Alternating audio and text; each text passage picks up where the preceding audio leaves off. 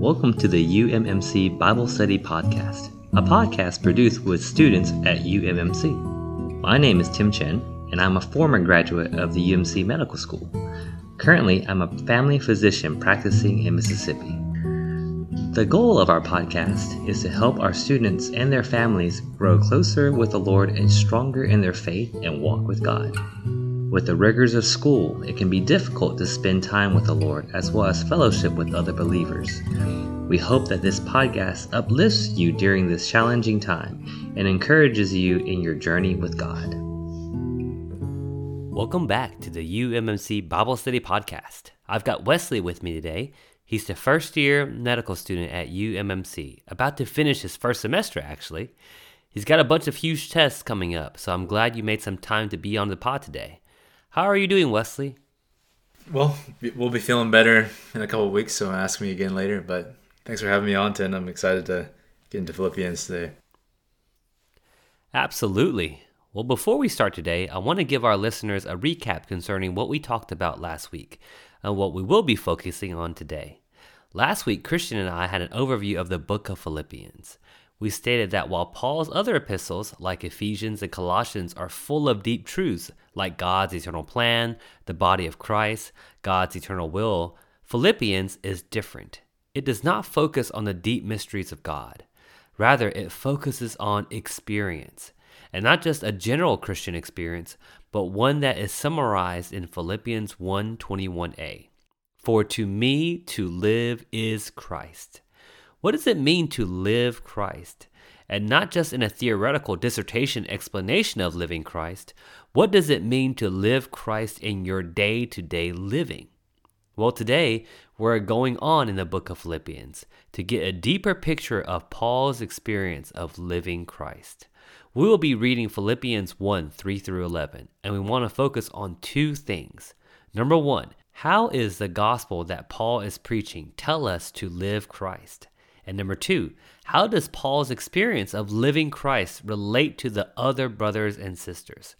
Wesley, do you mind reading Philippians 1:3-11?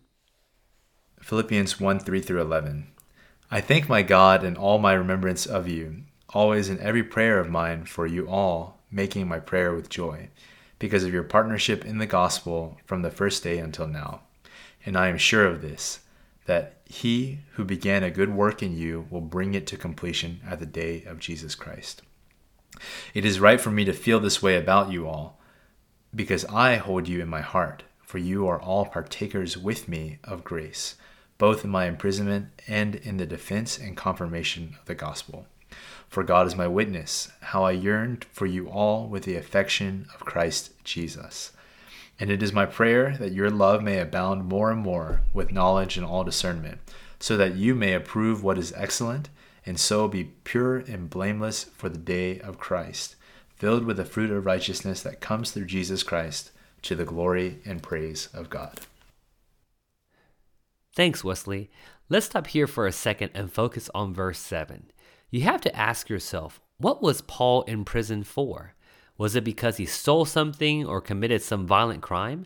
No, he was there because he was defending and confirming the gospel. But not just any type of gospel, because I think if Paul was just saying things like, Christ died for you to cleanse you of your sins so that when you die you can go to heaven, no one would really imprison him for that. But Paul was defending and confirming the complete gospel. This matter of the complete gospel is what we touched on in all of the Romans podcast. So for those of our listeners who are new, I encourage you to go back and listen to that series. Wesley, do you mind explaining what we mean by the complete gospel? Yeah, and when you brought up this matter of the complete gospel, it reminded me of a short little passage in Galatians, actually. This is Galatians 1:6-7. And Paul is saying, I'm astonished that you are so quickly deserting him who called you in the grace of Christ and are turning to a different gospel. And what you see in juxtaposition here are not deserting the true gospel and turning to a different gospel, but rather Paul is saying you're deserting him and you're turning to a different gospel, really indicating that the real gospel is a person. Because if Paul were just preaching a gospel of obedience to the authorities and living a good life, the authorities would probably be okay with that. And Paul does talk about the need to obey authorities because they've been placed above us by God. But this complete gospel, people want to imprison because it does something so transformative with people. It changes their lives and turns it upside down, thoroughly transforms them, that the devil really doesn't like that. And he will use whatever means necessary, which is other people, to try to stop that. You're exactly right, Wesley. Even in Paul's time, there was already ones that were watering down the gospel to try and make it more adaptable for the times or the culture. But Paul would not do that.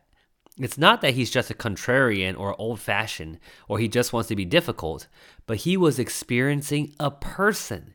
He was preaching not just rules and regulations, but he was preaching Christ. Christ was the gospel. Even more, the gospel wasn't something that was separate from him. Rather, like we said earlier, Paul was living Christ. He was living this gospel, this wonderful person. And because of that, he had no choice. He had to defend Christ against anything that wasn't Christ. And he also confirmed everything that was Christ. And the reason he had to do this wasn't because this is what good Christians do. Rather, Christ was a real person that he experienced on a day-to-day basis. Christ was real to him, and not only him, but even to all the fellow believers in Philippi. In verse 5, Paul said, because of your partnership in the gospel. Paul was living and speaking Christ as the gospel, as was the believers in the church in Philippi. And like you said, the devil hates that. He hates Christ. He also hates the work of Christ, and therefore he hated Paul and had to imprison him. Now let's keep going on here, Wesley, because here was Paul stuck in a Roman prison. Prisons today aren't nice, but back then it really wasn't nice. In fact, it was pretty scary. It was also very isolating. Yet if you read these verses and see Paul's attitude, you couldn't tell that he's in prison.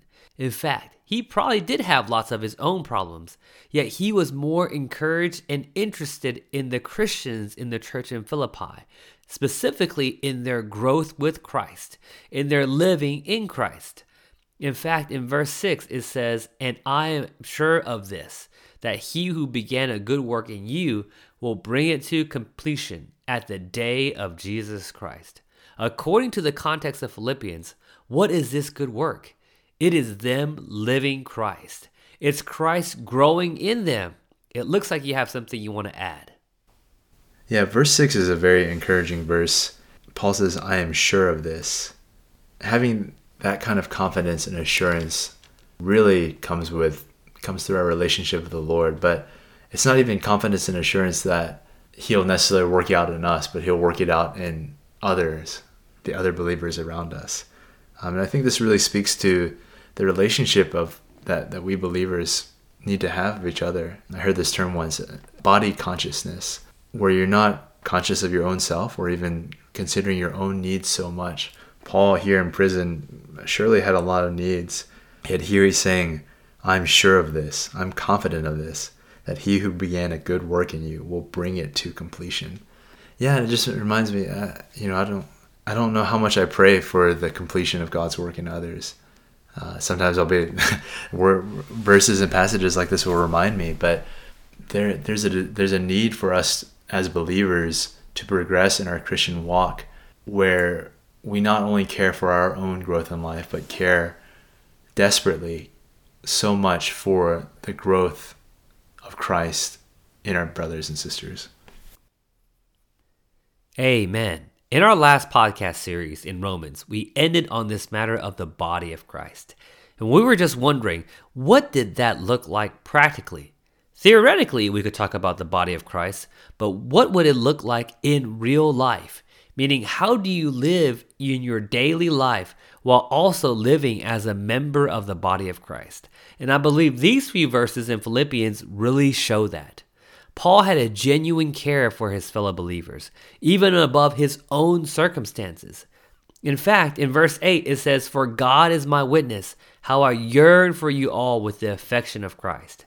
It wasn't like Paul only cared for the believers that were like him. For example, you and me, Wesley, we're both in the medical field. We have similar personalities, so I care about you. No, rather it says that Paul's care for the believers was according to the affection of Christ. It was Christ's affection toward the believers lived out of Paul. Again, really showcasing that verse, for to me to live is Christ, and demonstrating what a member of the body of Christ, what their living would look like. I think so. Verse 8 is, I think, an excellent summary of this transformative gospel that we're talking about. This gospel being the person, Christ Jesus, because it brings you from someone being a person who may know outwardly, oh, I should love my brothers and sisters because the Bible tells me so, to becoming a person who loves your brothers and sisters because Christ in you loves them. As a short aside with the Greek, because I really like the Greek, this word affection in the Greek is actually splanchnis, where we get the word splanchnik. For you med students, the splanchnic nerve fibers. And so really it's the inward viscera. I think it was used to describe like sacrifices. Paul was so identified with Christ that his inward organs, his compassion, his feeling was that of Christ. It was the same inward parts. And I think that is just such a good picture to show how much he was identified with Christ. And it was the gospel that he lived and breathed each day that transformed him inward to out. It wasn't following rules and behaviors, but how can your inward parts be changed? It has to be something intrinsic. Wow, amazing point, Wesley. I want to summarize everything that we have fellowshipped up to this point. When Paul was still Saul in the book of Acts, he was probably the best law keeper.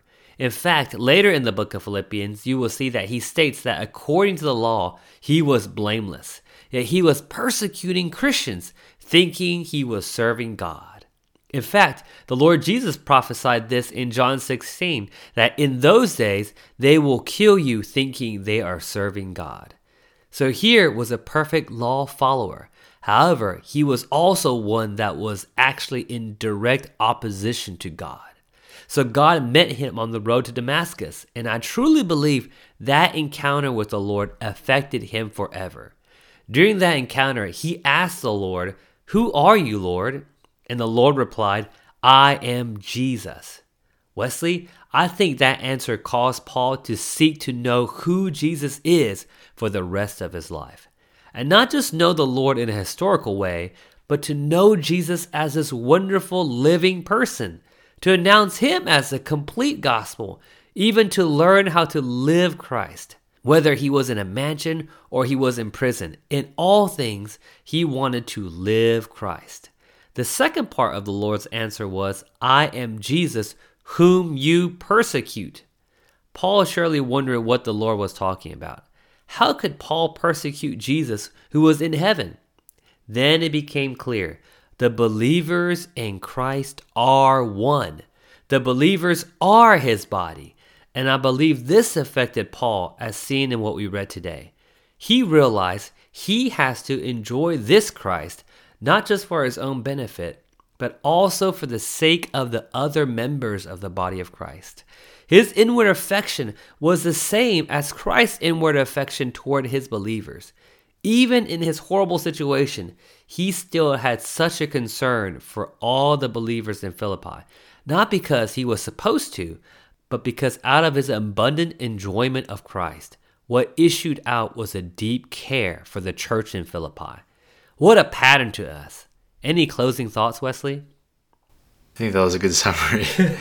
Yeah, I'm excited to see how we go with this matter of living Christ, experiencing Christ in a very personal way, yet not selfishly. Personal, but not selfish. My experience, but for you. It's certainly with the body in view, and that's evident from just these opening verses. Amen. Well, thank you for your time, Wesley. I know you have a lot going on, but it was so good to fellowship with you, and I hope to have you back on soon. To our wonderful students, may the Lord be grace to you this week as you guys study for finals. I hope to see you guys Wednesday as we wrap up the Bible study for this semester. I'm praying for you all. Thanks again, Wesley. Thank you, Tim. With thy beauty none can compete. when thy voice first came to my ear, whispering in my heart words most dear. All past loves and aims lost their charm for me. All my bows so vain now appear.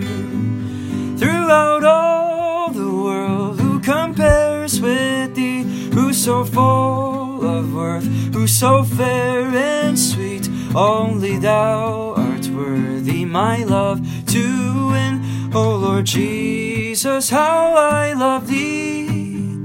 No more I who live, no more self-deceived, no more in the self's world indulged to be. Deep within, I know you're my only love. My best love is none else but thee.